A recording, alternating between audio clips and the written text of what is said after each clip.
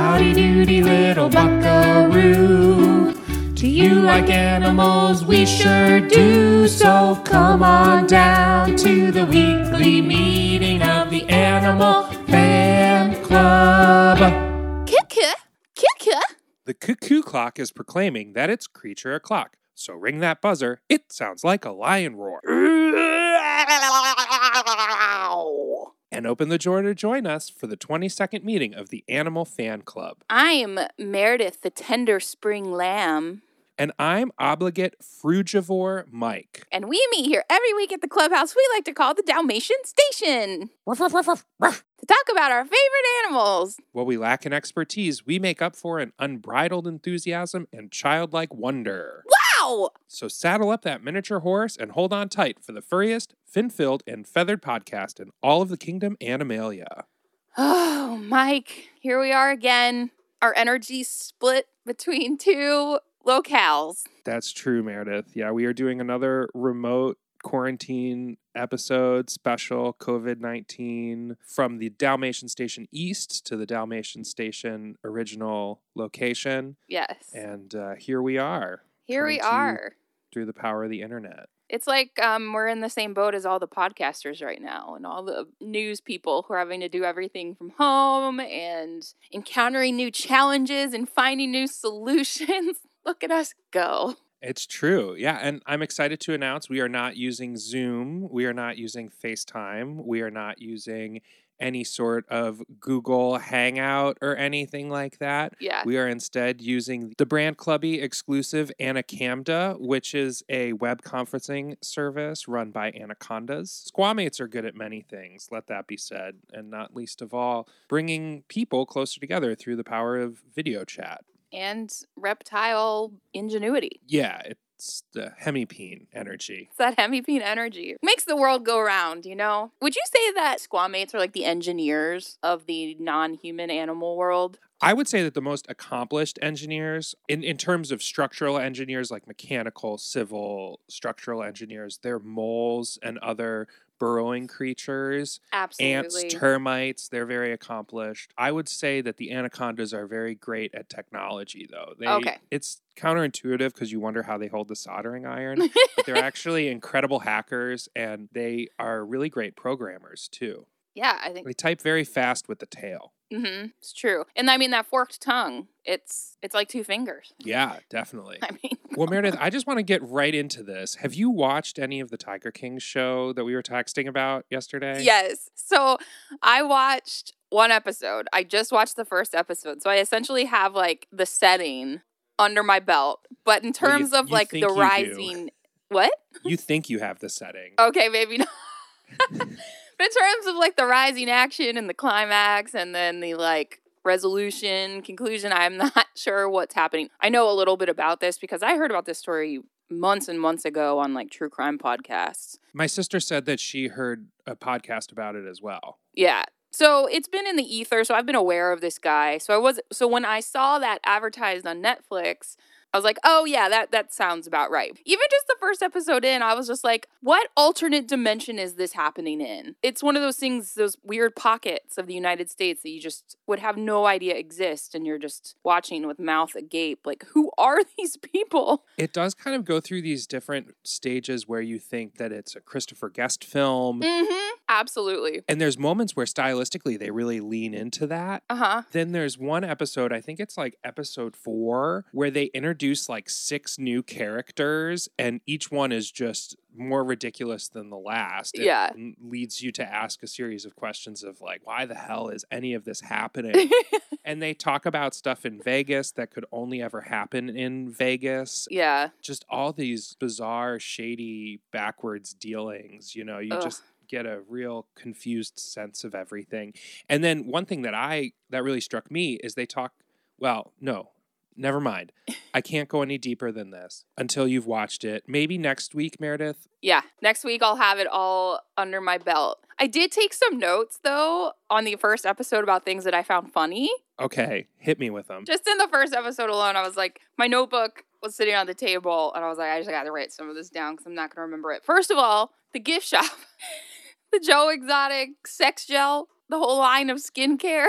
The sex gel was a very joyous touch, wasn't it? I love that it's called sex gel. Do you think it's water-based or do you think it's like silicone-based? I have a lot of questions about that. Yeah, and I mean, like, and I was thinking for, like, the skincare line, did he, like, find this stuff? Is there some sort of, like, cheap, just generic skincare distributor where he can just, like, buy up a whole bunch of it and slap his labels on it? Well, Meredith, of all the people with my last name that you could be asking about this, I will say that I am the wrong one, but I can point you to the right one because you can get a logo printed on quite literally anything that you would ever want or ever imagine that it could be printed on. And there are companies that will distribute it, they will warehouse it, they will ship it to you, they will take orders online and fulfill those orders. So it's really just anything. We could have an entire Meredith Juergens line of products in terms of the actual branding and marketing of it. Mm-hmm.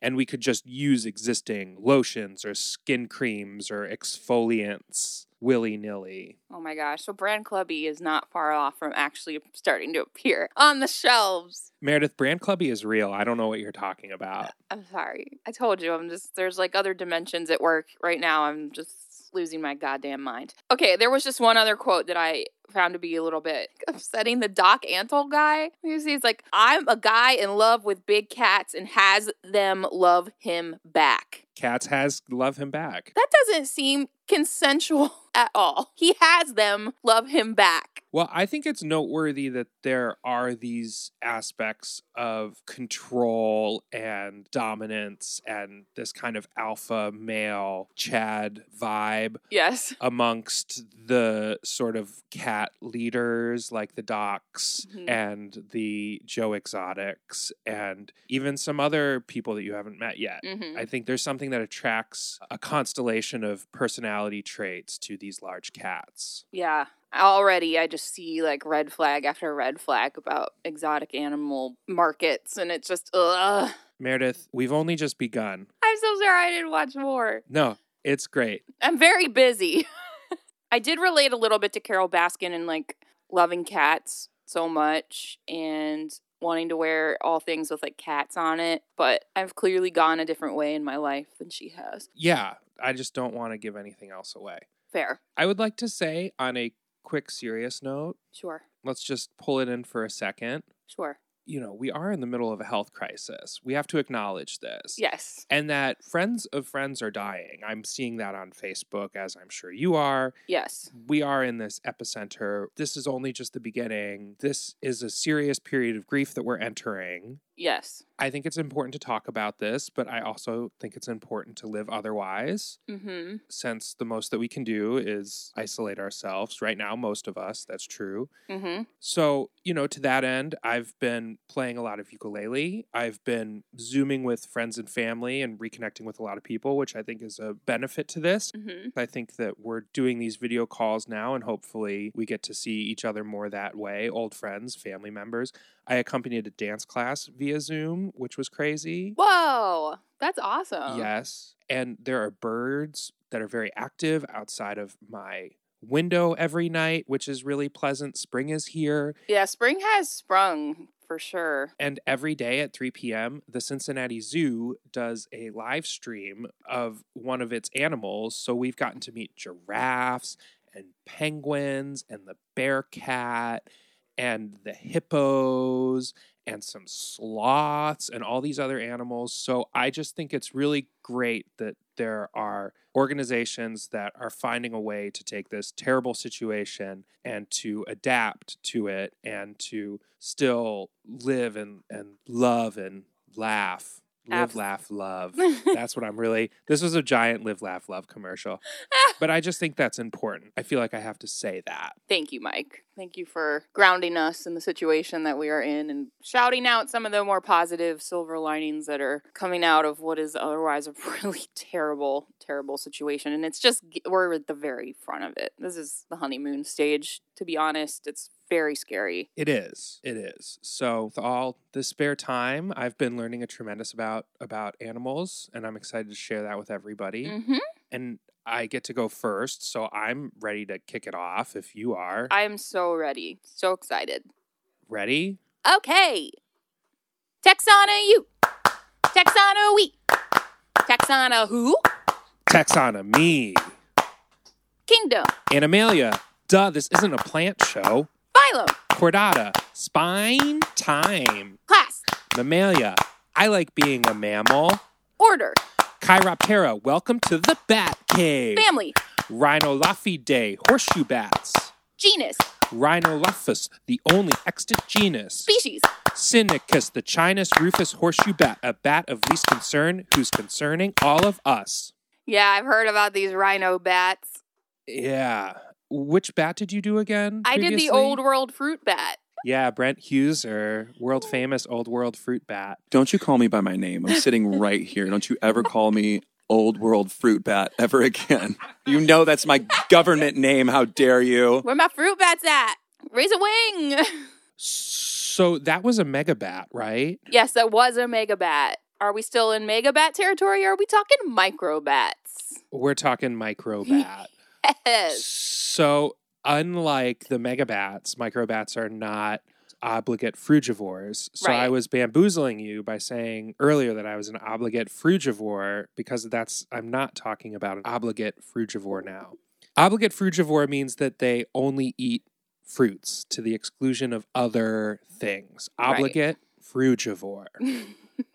As previously mentioned, we're in this global health crisis and our homes are all under lockdown. We don't know exactly where this virus came from, but there are rumors and some anecdotal evidence. Very similar viruses have been found in bats. Yep. And there's also belief that the pangolin, our Right. scaly anteater friend, was involved in the transmission of this because of the animal trade.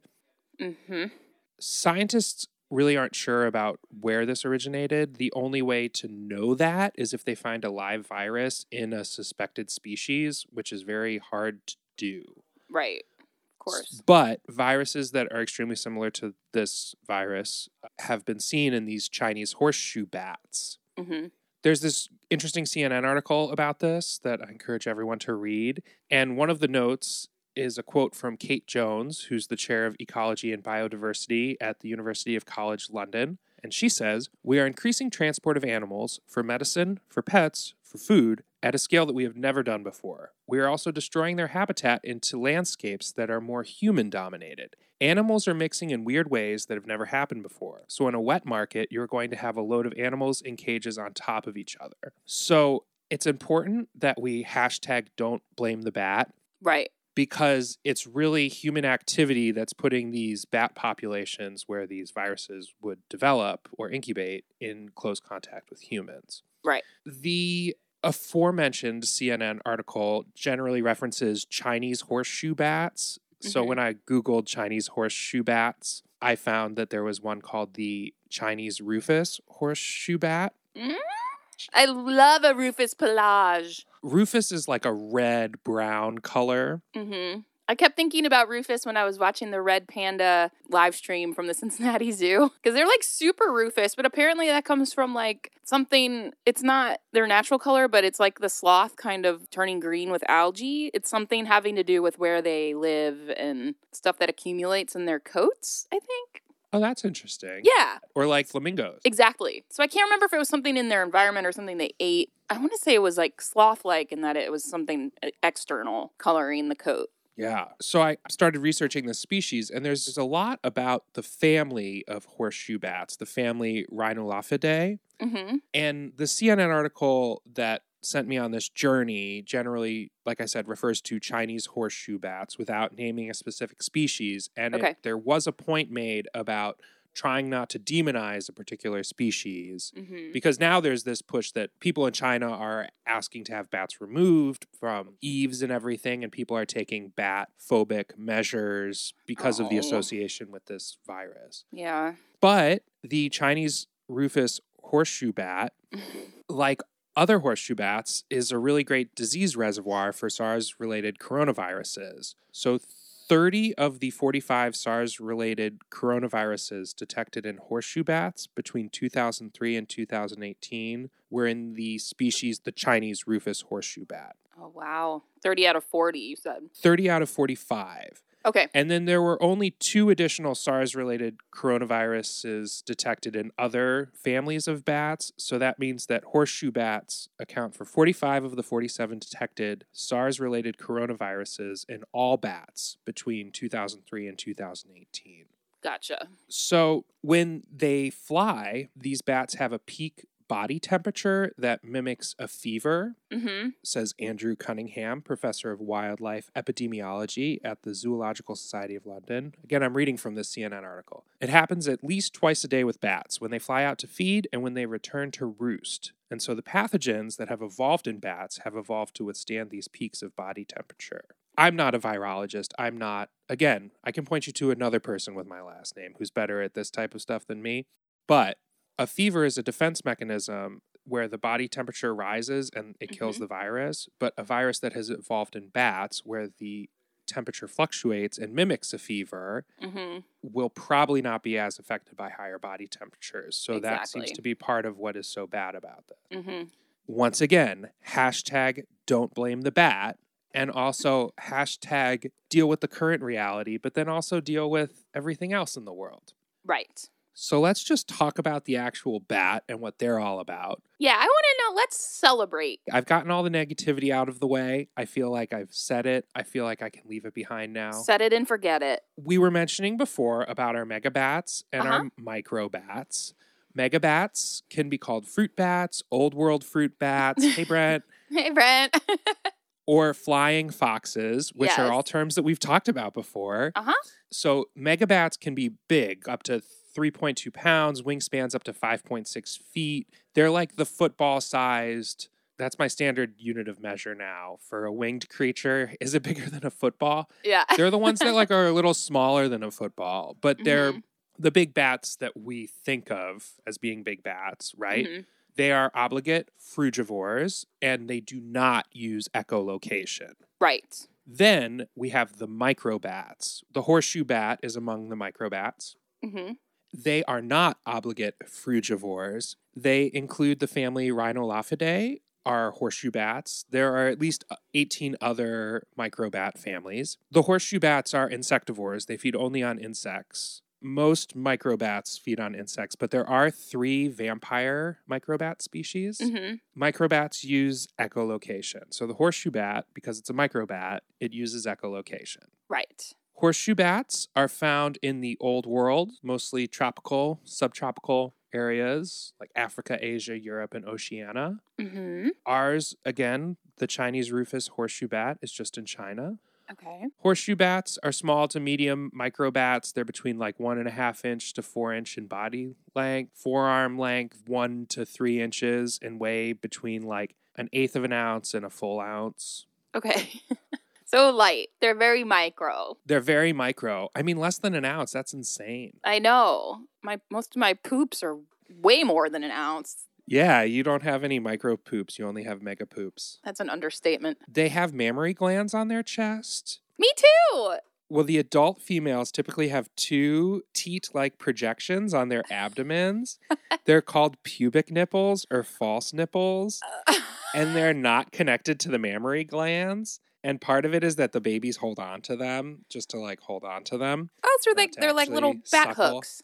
Yeah, little bat hooks. And some of the men have false nipples in their armpits, which is a turn off for the record. I have some skin tags in my armpits. I guess that's very similar. Yeah, it's kind of the same thing. I can relate. You might be a male microbat. My mother's lied to me all these years. So the horseshoe bats have this really intense nose system, again, for their echolocation. Okay. And the term horseshoe bat comes from their nose because on the very bottom of the nose leaf structure, there's a horseshoe shape. So like the part closest to their mouth, it's kind of like comes out on either side and kind of hooks up. Almost like a super curly mustache. Oh, cute. Like if you took the mustache and you curled it up and it kind of like went to the points, like with a mustache wax, maybe. I picture like a plump oil baron from like the early 20th century. The kind of mustache he would have. Yeah, that's pretty much exactly what it's like. Okay. This nose leaf is what it's called. The leaf-like protuberance on their nose. It has a lot of parts. So The lancet is the triangle pointed pocket, and it points up between the nose. So it's kind of like points skyward. And then there's the sella, which is a flat ridge-like structure at the center of the nose that points out perpendicular to the head. So if you take your hand, this is a fun activity to do at home, everybody. Okay. Because you should be at home, because you should be self-isolating. And you kind of put your hand together so like it's flat, like all your fingers are next to each other. And then you bring it up to your face and you put your thumb right on your nose. Okay. That's kind of the sella, okay? And then the lancet is like up where your fingers are. Okay. Because it points up between the bat's eyes. So is it like a flat protuberance out like my hand is right now? Almost like a fin kind of coming off of my face? Yes. Okay. Weird. It is. It's helpful for the sake of echolocation. If you think of it, it really separates out. It's like a very clear filter between like right and left. It like further separates the sound and gives you a stereo image. Oh, cool. Oh, I've never considered that. Yeah. I mean, I know echolocation is a means of kind of spatially orienting yourself between like you and your food, maybe. Sure. But I've never thought about the need to have that, as you said, in stereo. But that makes perfect sense. Yeah. The echolocation is really interesting. It's crazy. They use echolocation to navigate and capture their prey. It's pretty sophisticated compared to other bat groups. They use a single frequency echolocation versus a frequency modulated echolocation. And they have a high duty cycle. Me too. Well, in their case, it means that sound production composes more than 30% of their total time, which leads me to wonder, what is it that's consuming more than 30% of your time, Meredith? Well, clearly the thing that leads to optimum pooping, which is optimal eating. I got a lot of time for that these days. Mazel tov. The high-duty cycle helps them distinguish prey items based on size, and they prefer a high frequency. Does that correlate to something bigger? My guess, understanding how sound works, high frequencies have a tendency to beam. Okay. Whereas low frequencies are very diffuse and have a tendency to scatter. Okay. So a higher frequency would be able to give you a finer resolution, I would imagine. Okay. I don't know about that in specific with bats, and I'm sure that some of my teachers somewhere are screaming into the void at me not specifically remembering the details of this, but that's the general concept. Okay. And the nose leaf it kind of acts like a parabolic reflector. It aims the sound forward, and it also shields the ears from the source of the sound. Okay. So it's kind of like this cone projecting the sound out away from the ear, and then the sound reflects back off of the object and comes back into the ear. And the bat knows from the delay in the time from the signal it creates to the signal it receives how far away the object is. That's the premise of sonar, and also radar too. Cool. Is that it transmits a signal, the signal reflects off of an object, and then it receives the signal. And the bat's doing this organically. You know, we can do that with machines, but the bat evolved to do that.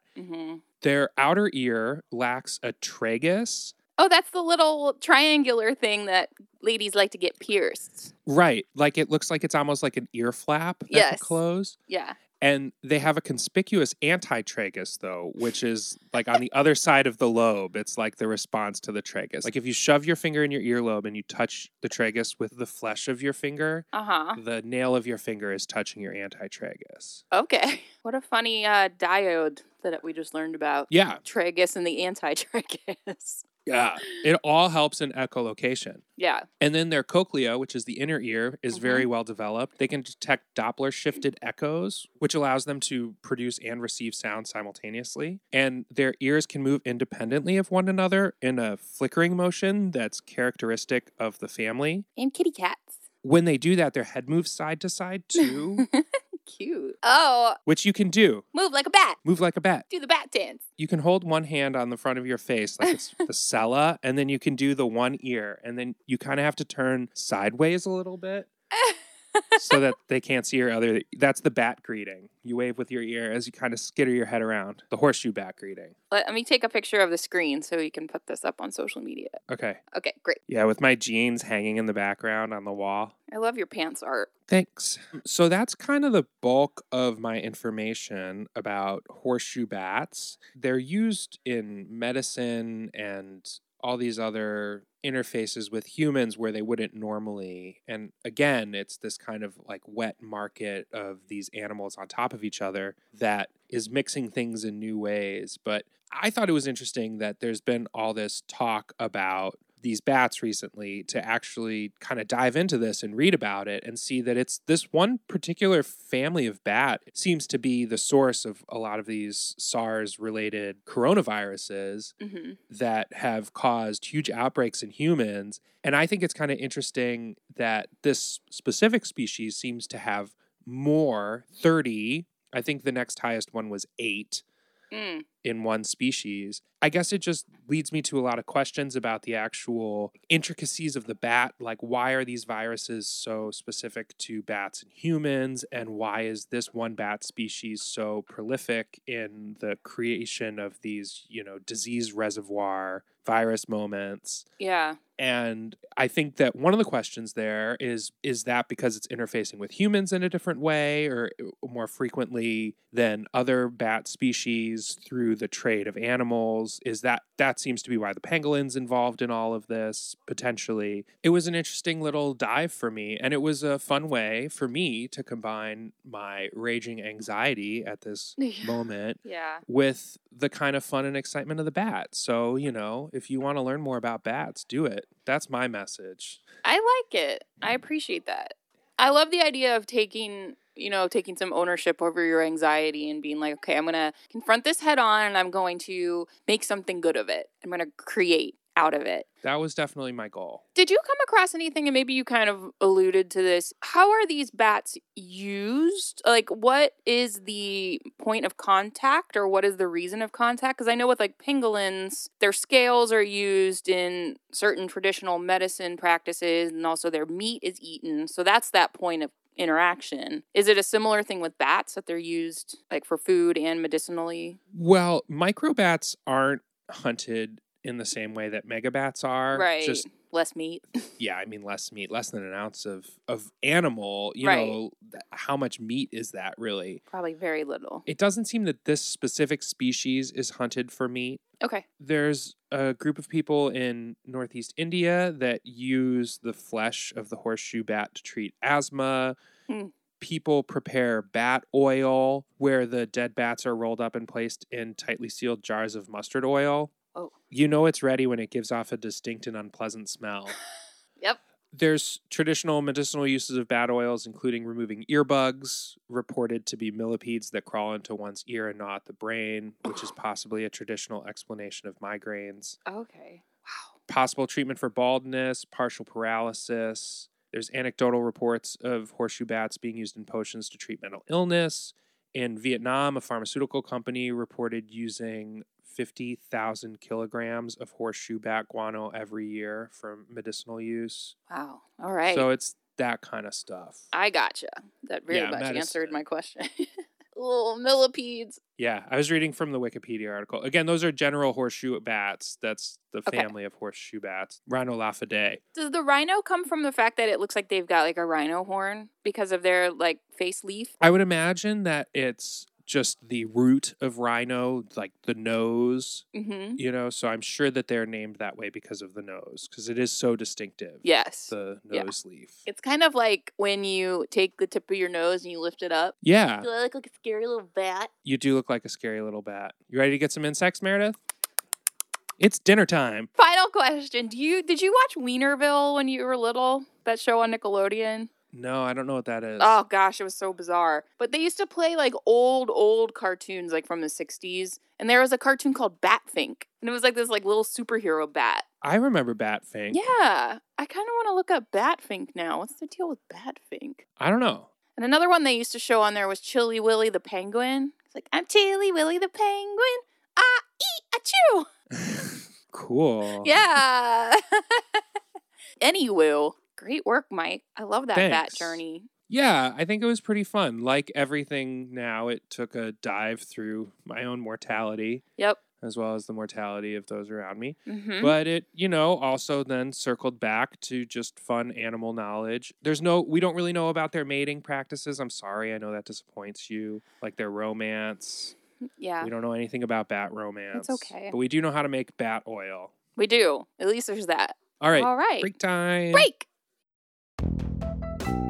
Thanks so much for coming to the mall with me today, Sally Sloth. I really needed a girls' day out. You're telling me, Andrea Anteater, I got so bored just hanging out all the time. Praying host to all that algae and those needy flies gets so exhausting, Against my nature, sometimes I just want to feel like a fancy girl sloth about town. Girl, I totally get it. Say, Sally, how much time do we have before our lunch reservation at the Rainforest Cafe? Oh, I don't know, Andrea. Maybe a half hour or so? Where should we go to kill the time? Oh, I have an idea. Why don't we check out the new Brand Clubby Superstore?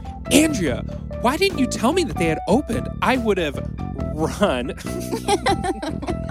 there right away. Look at all these amazing products. Oh, Sally, would you just look at these beautiful human skins for pangolins? Don't you think I'd just be ravishing in this skin of former socialite? The skin is so soft and well preserved. Andrea, not to be pedantic here, but last time I checked, you aren't a pangolin.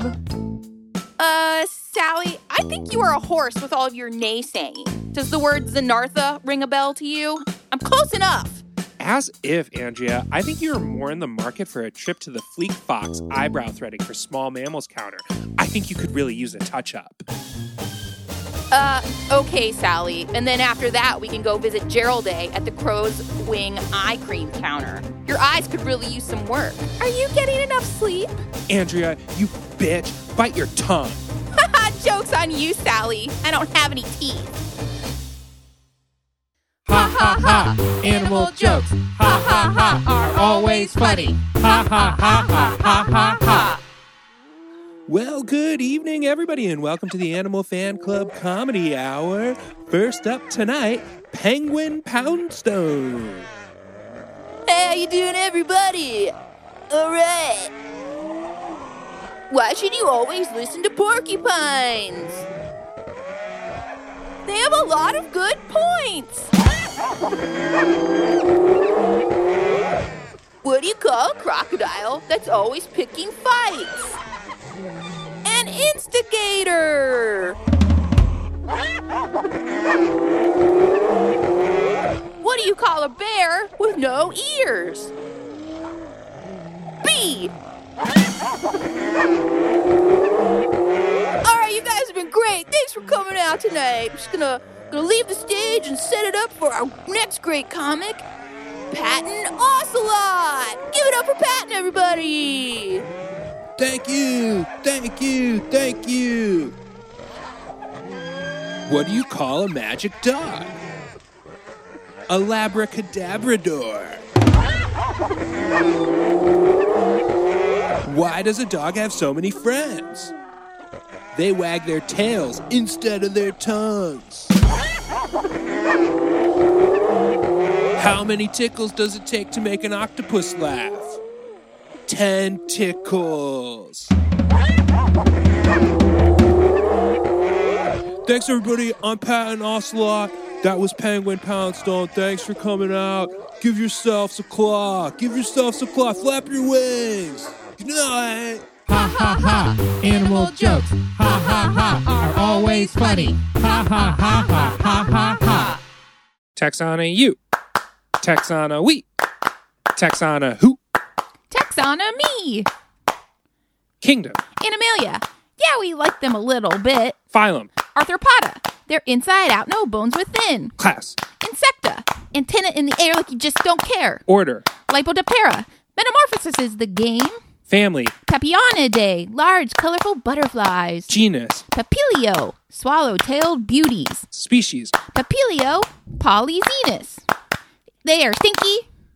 It's the eastern black swallowtail.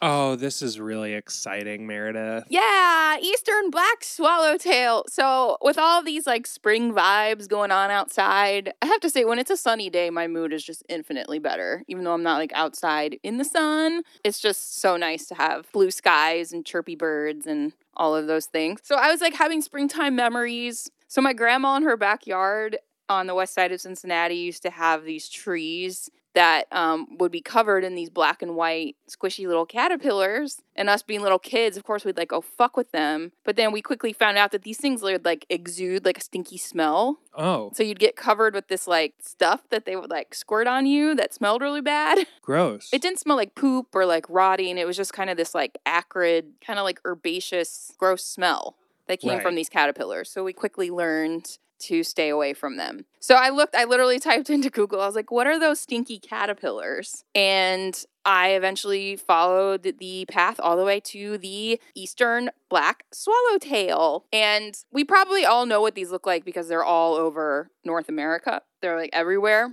So pretty much every part. So they're the state creature. They're the state butterfly of both Oklahoma and New Jersey, just to give you a sense of their range. Wow. They're pretty much all over the United States, but I think I did read that they're more prominent east of the Rockies. Meredith, I looked up an image of this caterpillar. So it's green with like black and yellow stripes. Yep. Mm-hmm. And it's not fuzzy. It's not a fuzzy caterpillar. Nope. It's just kind of squishy, because I know from touching them, they're squishy. Cool. Yeah. They look cute. They're cool. They're cool. And so I thought this was funny because we've never really had, I guess, like a 2-in-1 animal before, because we get to talk about them as caterpillars and then also as butterflies, which is fun. Uh-huh. Because That is fun. I've never thought about that. They're a 2-for-1. So let's talk about why they are stinky. So this is fun. So this is a trait of these particular swallowtail butterflies. So at the family level, we're into the swallowtails, Papillionidae. The French word for butterfly being papillon. Papillon. Papillon. So if you look at certain pictures of these things, and you may have noticed this out in the wild if you spend any time fucking with caterpillars at any point in your life. So when you mess with them, they essentially will like stick out what looks like a forked tongue, which is kind of imitative of a snake, right? And some species actually even have like big fake false eyes. And so when they stick these tongues out, which are called osmeterium, they actually look like snakes because you've got these false eyes on the top of the head and then a forked tongue. So again, some of that aposematic signaling, stay the F away. Yeah. And so these guys kind of like absorb toxins. So if a bird were to come pick them up, aside from getting covered in that stinky fluid that they excrete, they also taste really bad too, birds. I would bet. The osmeterium is found on these swallowtail caterpillars, or the pupae, I should say. The osmeterium is found on the pupae of the swallowtail caterpillars. Yes. Well, the caterpillars are the pupae of the butterfly. The pupae of, okay. What will eventually Of- become the butterfly. The swallowtail butterfly. Yes. The eastern black swallowtail. Whew. I know. It's a lot.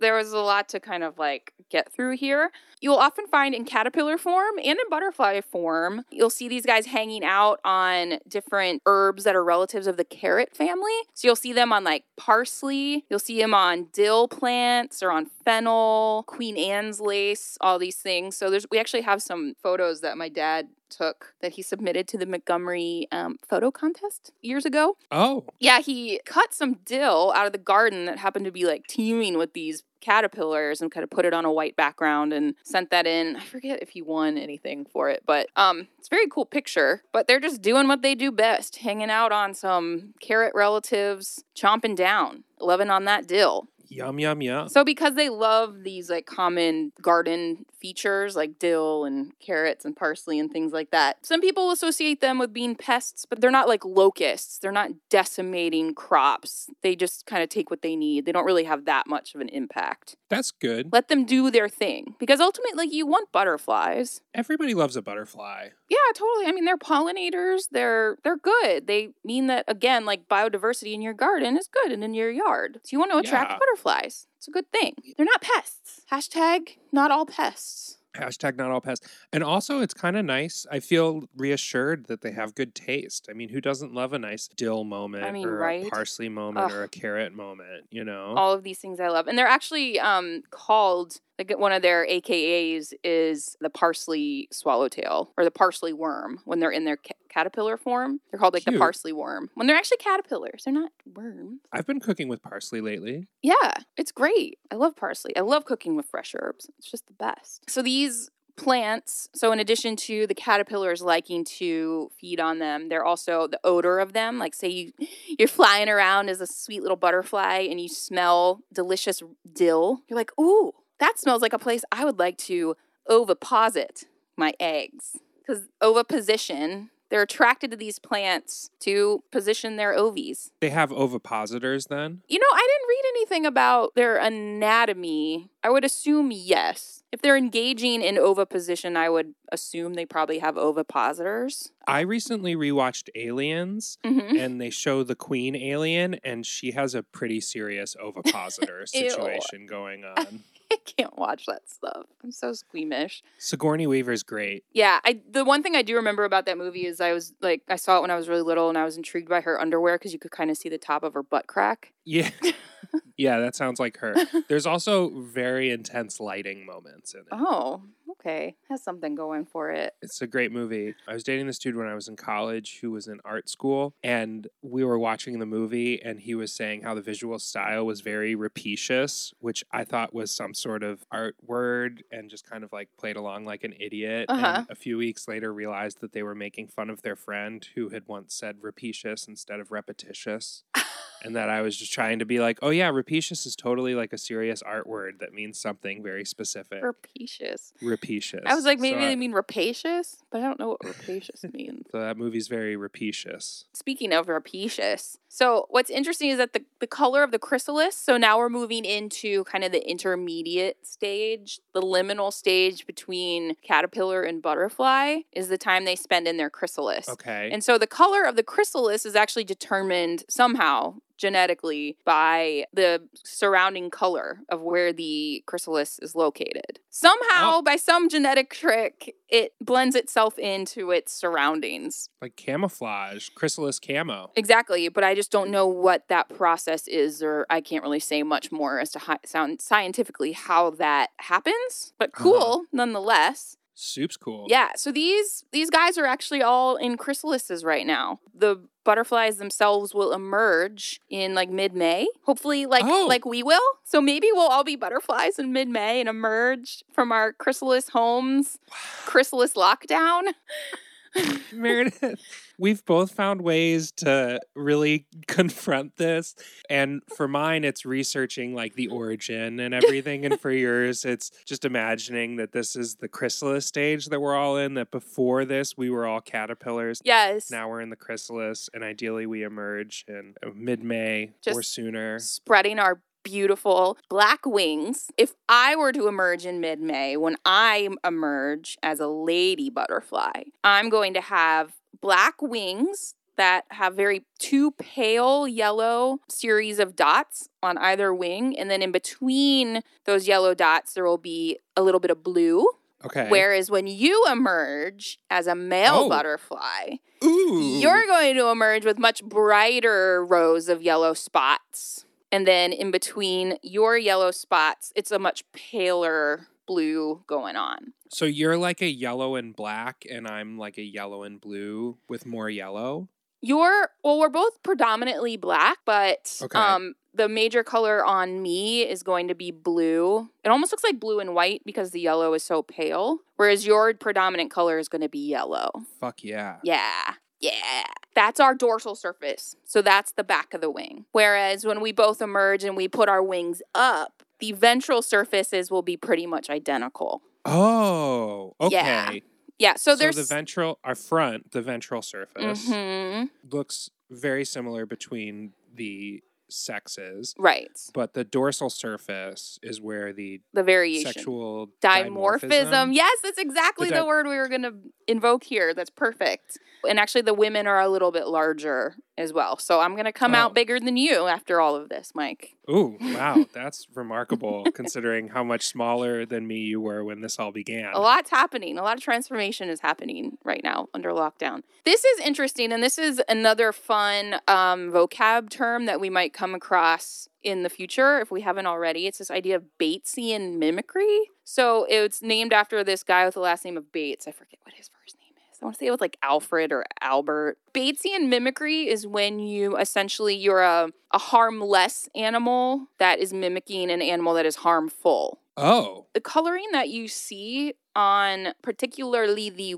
female black swallowtails are mimicking the blue swallowtail, which is poisonous. So a species might see a lady with her little blue spots on the back and be like, ooh, that's that one poisonous butterfly. Something's telling me to like stay way the F away from that lady. Wow. Yeah, so that's Batesian mimicry, and I'm sure we'll come across that again at some other point. That's so interesting. That's a trait that's evolved in one animal because of the existence of another. Right. Like, all these random paths of evolution, but these black butterflies just happen to be living near these blue butterflies. Mm-hmm. And so the black butterflies that kind of changed it to have these blue characteristics resembled the blue butterflies enough that the predators were like, we're not going to fuck with that. Yeah. And so then the non-blue ones just selected themselves out. You know what I mean? Yeah, in a sense. And like even the men, so remember it's only the women that generally have the blue, but there are some men out there who have even learned, in quotation marks, to mimic the female members of their species. So you'll even see males with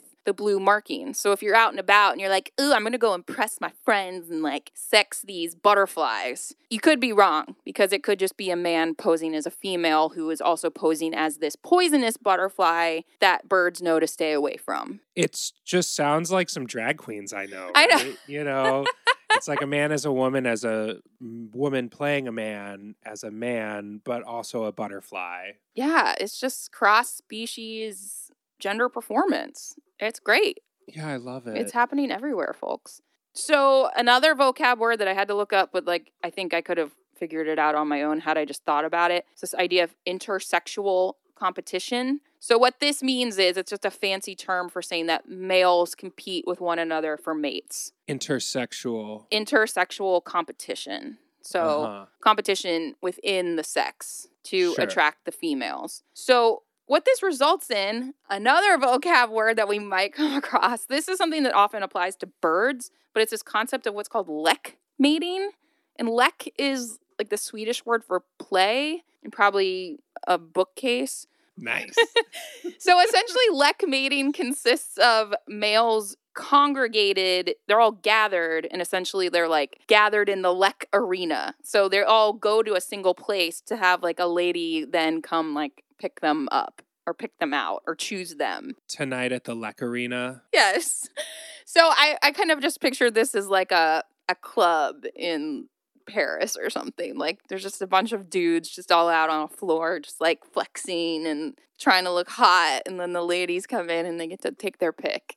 I was thinking of a voice to do, and I had a German accent, but then I realized that the Germans are more beetles. The French are definitely the butterflies. Oh, you know? Yeah. Papillon, baby. The metamorphosis and everything, their period of change where they cocoon into themselves with nothing but brie and a baguette and a cigarette. What more do you need? That sounds amazing right now. The sublime art of the French. And then they emerge as the butterfly. Yes. To go to the Lek Arena and just dance. Allons-y à la Lek Arena. Essentially, I think in this case, like the lek site or the lekking happens in this case where the butterflies, essentially the male butterflies are often at like a higher altitude, not really altitude, but they're not dwelling on the ground. They're like higher up. And the women kind of come up to them, like situated in a tree or something. And so this is where I have to get into one more vocab. I swear this is the last one. So the male swallowtails are what's called protandrous, meaning that they emerge from their chrysalises before the women. And it's said that the way that they kind of excel in finding a mate is having the best territory. So it's that early bird gets the worm concept. So these guys come out. So the sooner you can get out of that chrysalis, the sooner you can secure your territory. And they secure territories based on female preference. So they go to places that would hopefully attract a lot of females, if that makes sense. And how this relates to like the Lekking site and all of that, I'm not entirely sure. The article was a little bit scant on that information. Essentially, it's all determined by territory. Ladies like to visit a certain territory and then get it on with the dudes there. Okay. Yes. Protandrous is the men emerge before the ladies to establish an area. Right. I don't think protandry necessarily goes as far as saying that they come out early to secure territory. Sure. It's just that they come out earlier than women. Okay, so they're protandrous, so they come out earlier than the women. Yes. Their potandry allows them to establish an area early, which attracts the most mates. Okay. Yeah. And then we have the Lekking arena. Right. What exactly is the definition of lek? So I think a lek is the aggregation of those guys. So maybe the lek is what forms, say, when a number of dudes that have emerged from their chrysalis kind of find this advantageous spot, and they all establish their territories around that historically advantageous spot. And then that becomes like the Lekking arena. Is that advantageous spot that the early risers have been able to secure. Okay, so the lek is just kind of the general... It's the aggregation of... It's the aggregation. Like wherever two or more of you are gathered in my name, I am there. It's the sort of Lekking arena sort of situation. Yes. It's like, yeah, no, that's where all the Lekking happens. Right, and Lekking is the display of prowess, dominance, or whatever. I see. It's okay. Yeah. So the Lekking is like another word for peacocking, maybe. Yeah, peacocking is perfect. This term is often applied to birds. So I think in the Wikipedia article, it showed these like quails or something, one of those Phasianidae things, and it just showed a bunch of males like showing their feathers like on full display all out in a field together. Does that make sense? Like, so they're displaying their plumage, which is the way they attract a mate, but they're all doing it kind of in the same quote unquote arena. Yeah, you could call that a Lekking arena. Yes. You could say that a singles bar is kind of like the Lekking arena is the singles bar of the butterfly world. Yes. Or maybe better is that the single bar is the Lekking arena of the human world. Right. Where people are displaying whatever they want to display. You know, it's the local watering hole. There's food. Yes. Presumably. Yes. Snacks, at the very least, a snack. Right. Right. Beverages. It's an advantageous location. Exactly. And you can perform your display of dominance. Right. And those who get there early have like, you know, you can get the best table or like the most prominent seat or like whatever. I don't know how this works. But butterflies probably don't sit down. No. They do like to, depending on if they need to get warmer or cooler, they'll spend more time perching if they need to soak up more sun rays, for instance. Or when they're too hot or like on hot days, you'll see them fluttering about a bit more because they don't need to sit for as long. That's interesting. Yeah. They regulate their body temperature that way. Right. That's cool. Exactly. Do you think they like mozzarella stick? I don't know. I have never asked one. I know the person I snagged through my Lekking. I don't know how far I can extend this metaphor. Anthony likes mozzarella sticks. The person who I snagged through Lekking is great. I love that for you. I love that that's your journey. Yeah, all that Lekking that was Sonata Theory. That Lekking arena that was Sonata Theory. Okay. Advantageous, to say the least. What a niche Lekking arena. So niche. Dr. Kahn's Sonata Theory class. That's really funny. All to a soundtrack of Mozart opera overtures. Why are you not rolling in the aisles laughing? This is high comedy. That was Zach's quote from him. Yes. I wasn't in that class, but Zach was like, I can't believe he actually said this today. It was amazing. Oh, yeah. We used to have all kinds of inside jokes. So, yeah, that's our swallowtail beauty, the eastern black swallowtail butterfly.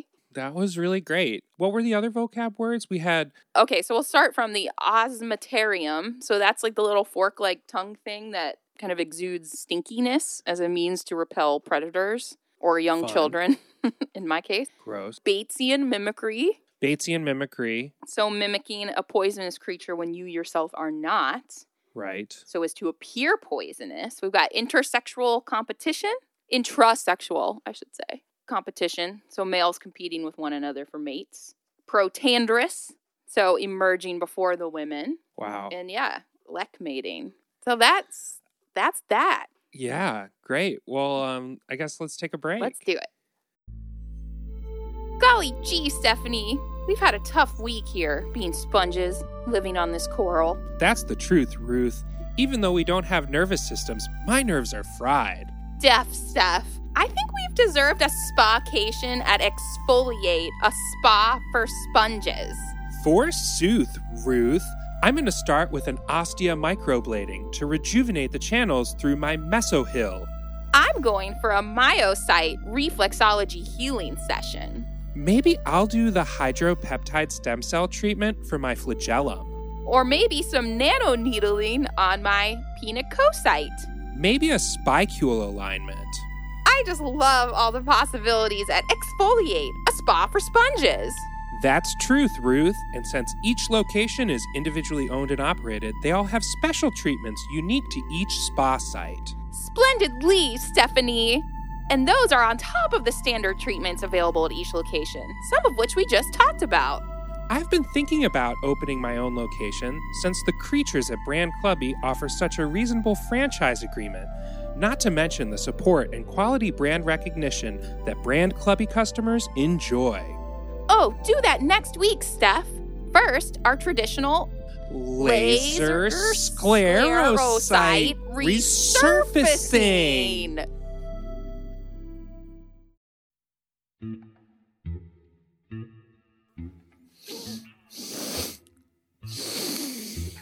What you sniffing about there, Mike?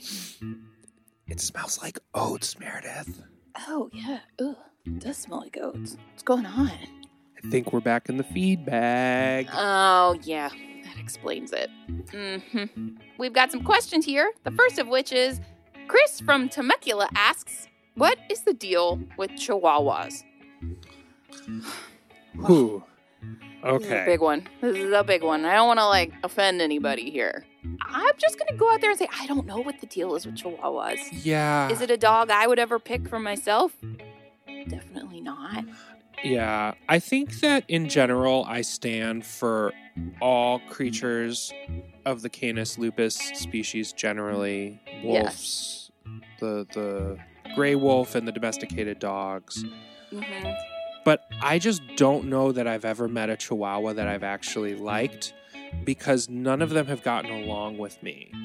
Right. And they're all fairly high maintenance and they all seem to be having some sort of constant crisis, which, Yeah. I get, but, don't make your problems my problems, Chihuahua. And, part of the live and let live ethos is to let creatures be that way and to just not engage with them. Right. So I've never really cared to learn what the deal is with Chihuahuas because I just never have met one that's been the type of dog I want to spend time with. Right. It's just they're very it's like they're trying to keep you at a leg and paws distance. They're not really doing a lot to invite you in because they're always looking at you like they're terrified of you.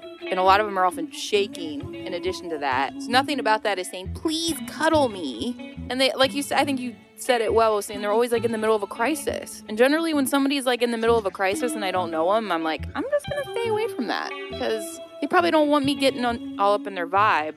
So I just don't know how to approach a Chihuahua. Maybe that's part of it. I think that Chihuahua owners tend to like them because they're so loyal, I feel, and they're they like to be held and they like to cuddle, they like close contact and they find that comforting. Okay. And I feel like generally the owners of Chihuahuas are attracted to that quality in the Chihuahua. All right, fair. So I think that that's pleasant. And I mean, it's a species. There's an iconic Taco Bell Chihuahua. There's a famous Chihuahua of note. Yes. You know what I mean?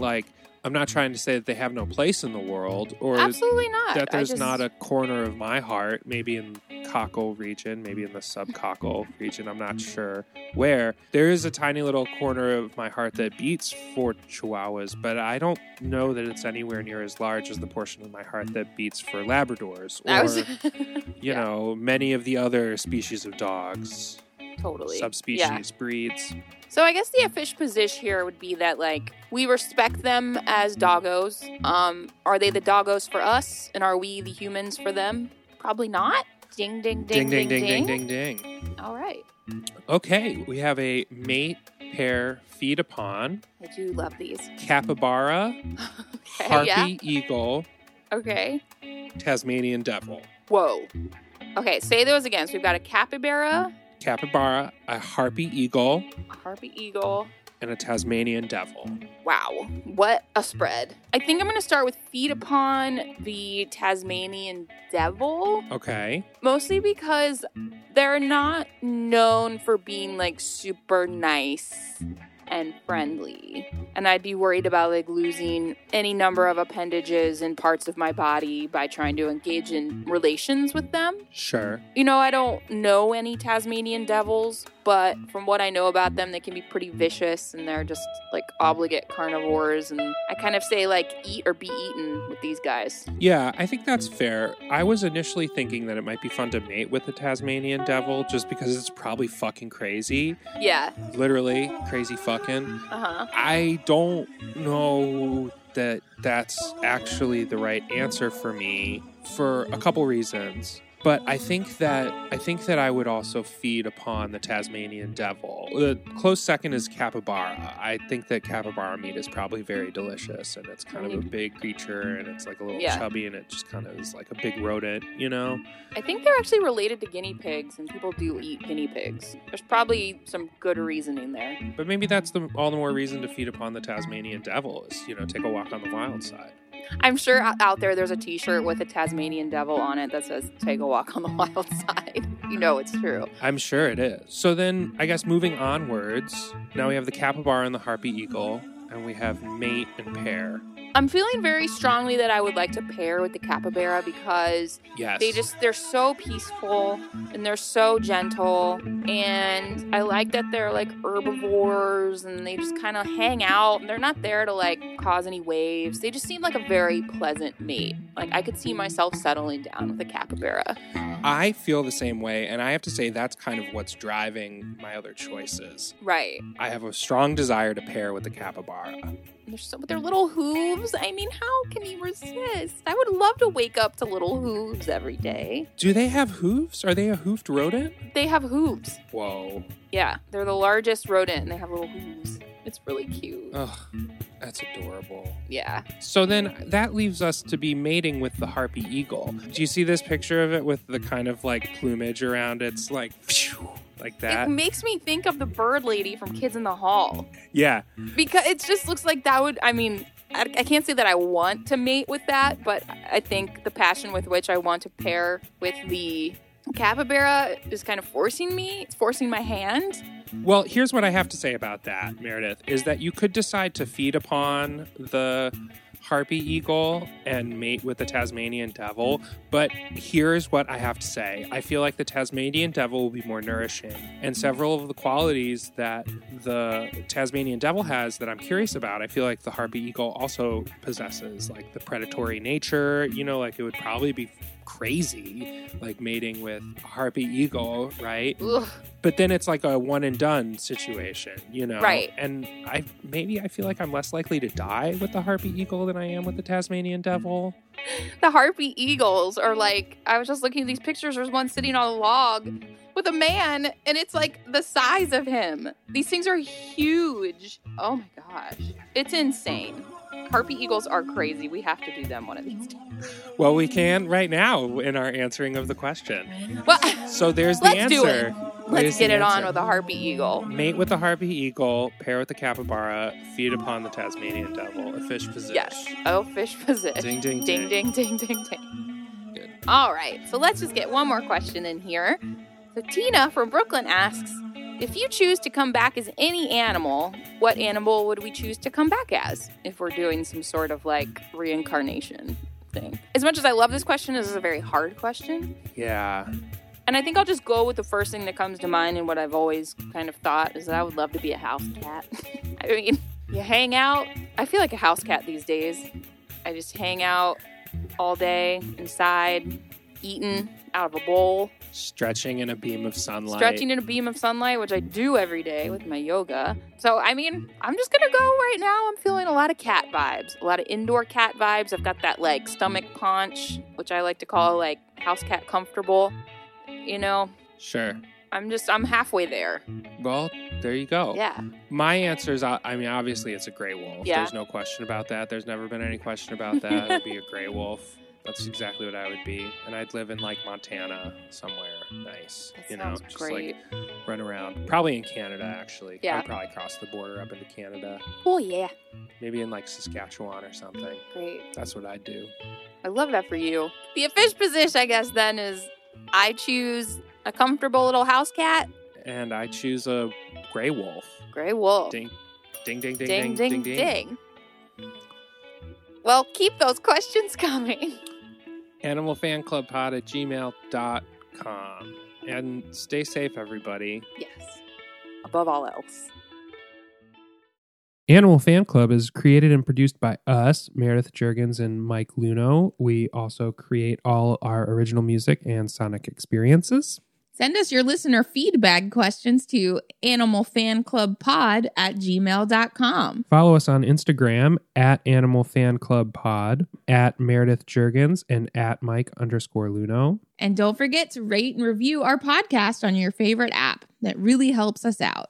Thanks for listening to our show. We hope it makes your heart and spirit glow. We'll be here next week for another meeting of the Animal Fan Club.